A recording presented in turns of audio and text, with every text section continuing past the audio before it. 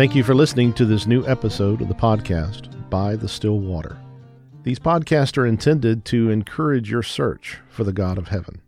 We hope that you enjoy the thoughts here and that they provoke some further investigation. Again, thank you for listening. What are your landmarks? Many things were changed on September 11th, 2001, when the World Trade Center towers fell. Some were global, while others were small and personal. One of the thousands of interviews given after the event was a reporter talking to a 7-year-old boy that lived in New York. He was asked what he was feeling about the events. He told the reporter he felt lost. You see, the boy used the huge and unique towers as his landmark to know which way he was going as he moved around New York. He asked the reporter, "How am I going to find my way home now?" Whether we are conscious of it or not, we walk and drive using landmarks. They tell us how far we have progressed, when we need to turn, and when we have arrived. We all navigate using fixed objects that give us confidence that we are headed in the right direction. In an earlier podcast, we talked about one reason to believe in the Bible's uniqueness. Unlike any other religious document, the Bible's more than 40 authors span a time frame of about 1,500 years, but still are telling the same story. But even if the Bible is unique, another question needs to be asked. Is the Bible reliable? Before we can consider the harder questions about God, heaven, morality, or hope, and use the Bible as our guide, we need to have confidence in what is recorded there. And that is the right word, confidence. If we set out on a journey of hundreds of miles in an area we are not familiar, we would want a map that had accurate information. We would use the map to look for landmarks to know that we are headed in the right direction. And when we saw each landmark in sequence, our confidence in both the map and the journey would grow. And if there was a reason to question the map's information, we might hesitate or even abandon the journey altogether. So, how can we establish any level of confidence in the Bible record? Actually, there are many places in the Bible story that we can find a landmark that helps us know that what we are reading is not a make-believe fairy tale. It records historical people and events that can be confirmed with outside facts or sources. Even the Smithsonian acknowledges that the Bible is an important source of real history. It is not as if the Bible takes place in some unknown land. Ancient Israel was in the midst of a region that was the location for great empires, huge battles, and other major events.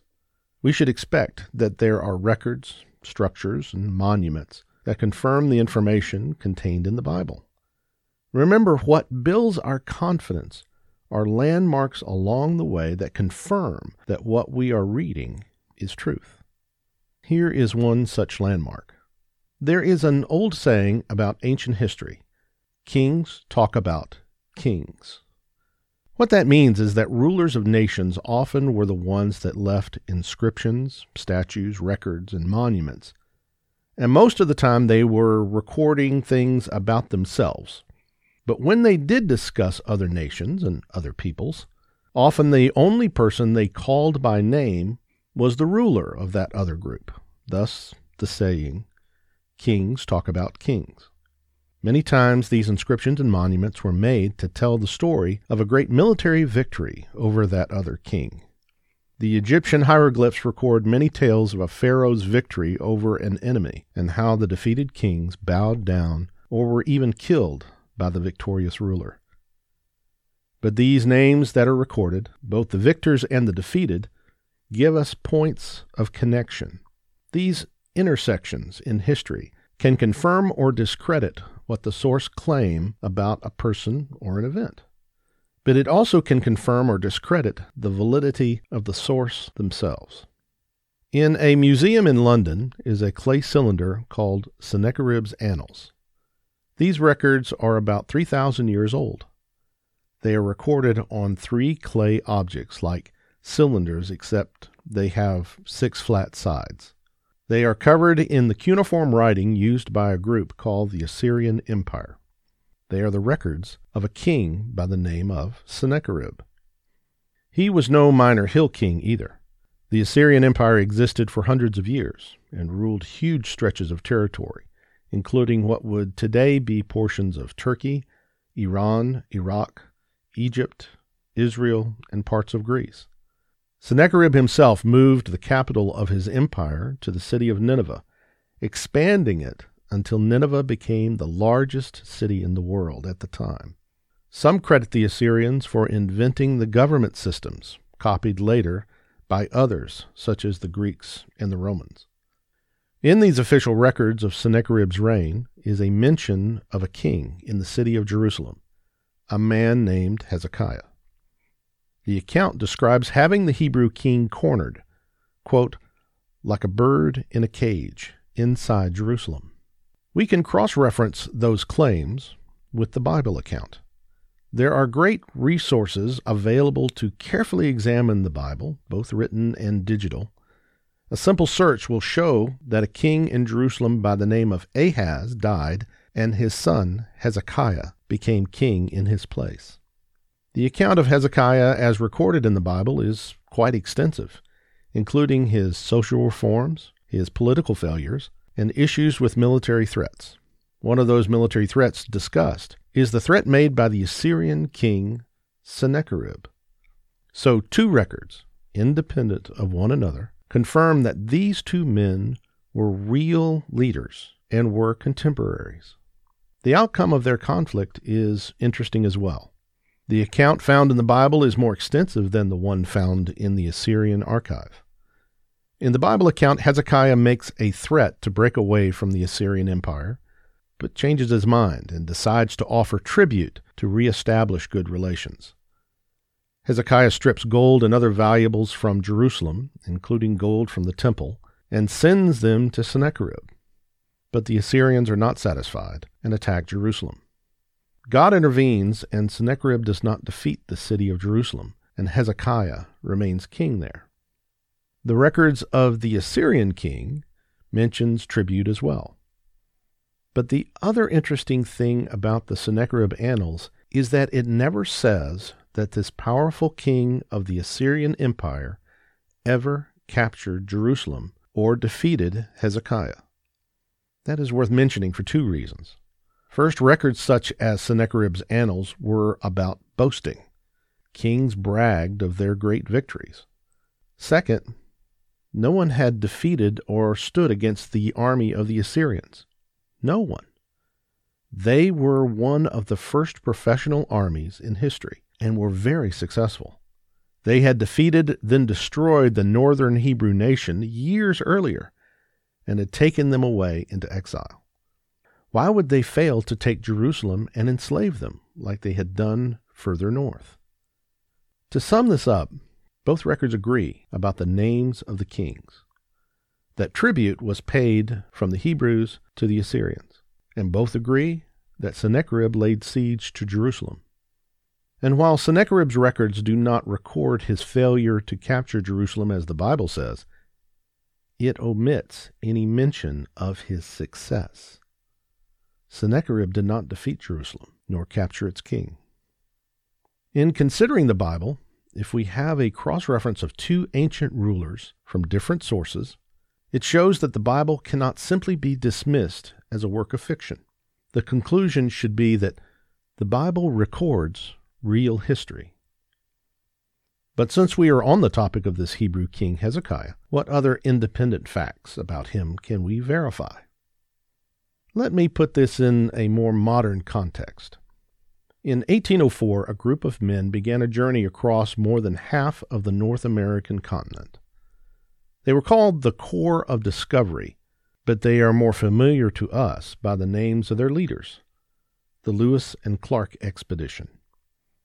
7,000 miles later, they returned with stories of native tribes, unknown plants, wild animals, huge mountains, immense rivers, and lots of mosquitoes. How could we have confidence that they really did travel such a long way? The only physical evidence of the expedition along the route is a small inscription carved in a rock in Montana that reads, W. Clark, July 25, 1806. The account written during the expedition mentions that they stopped at a place they called Pompey's Tower. The date, location, and description of this rock formation and the Native American art seen there fit perfectly with the physical place in Montana. There is no way to move the giant rock, fake the giant rock, and the name carved in the rock has lasted the 200 years since. This is a different situation than other, quote, historic sites that you may have seen. Every year, tourists flock to the historic Jamestown settlement in Virginia. But in truth, it is a reproduction meant to show people what they think it looked like, how people dressed, what they ate, and jobs they performed. It is a simulation, a fake. It is a good teaching tool to illustrate colonial life, but there is still something dishonest about it. Another example is that for many years, the running joke in New England was almost every old hotel had a sign that said, Washington slept here, to draw tourists in, even if there was no record or proof that Washington ever visited. This is not the confidence in the record we're looking for. So let's pretend that the location of Pompey's Tower had been forgotten or lost to history. A person reading the account of the Lewis and Clark expedition might become curious about it and set off in search of the place. Using the record, they could backtrack the journey and find the rock, the ancient petroglyphs, and the inscription carved in the stone directly linking that place to the story of Lewis and Clark. So reading the account would lead someone to expect to find Pompey's Tower, and they can. In the Bible account of the Hebrew king Hezekiah, there is a mention that he ordered a tunnel dug. The hand-carved tunnel was intended to connect the water source called the Gihon Spring to the city of Jerusalem. In times of war, the tunnel could channel water from the spring, and the spring itself could be concealed from the enemy trying to attack the city. This is the description given in the Bible. Today, the location of the Gihon Spring is known. Connecting the spring to Jerusalem is a man-made tunnel, showing evidence that it was carved out by hand, and it still brings water into the city. A natural spring cannot be faked. Such a massive construction project cannot be faked or moved. If we read the Bible record of Hezekiah, we would have expected to find a tunnel, and it is there. It is Hezekiah's signature carved in stone. Many things in the reign of Hezekiah have no secular history or physical analog, but many things do. And Hezekiah and Sennacherib were real people and real kings that ruled real nations, that lived in real places and did real things. They are one landmark on our journey to God through the Bible and can help build our confidence that we are on the right path. Can we do this with other stories or claims from the Bible? We can, and thus have confidence in the Bible itself. Follow along on further podcasts as we explore other small truths so that you might have the confidence to consider the bigger truths. Each truth we find will be a signpost along the way. We can learn to have confidence in the Bible record, not just the histories, but the great message of the Bible, the presentation of who God is. When we know where to look, the landmarks of the Bible story still stand tall, have never fallen, and still mark our way home.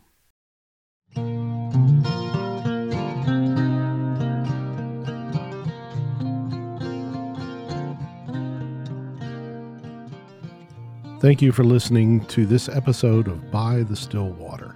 It is our desire that these messages reflect the true Word of God. If you would like to reach us, you can reach us by email at bythestillwater2024 stillwater@gmail.com. You can also find us on Facebook at By the Stillwater Podcast. Please consider subscribing. This will alert you to new episodes when they are made available. Again, thank you for listening.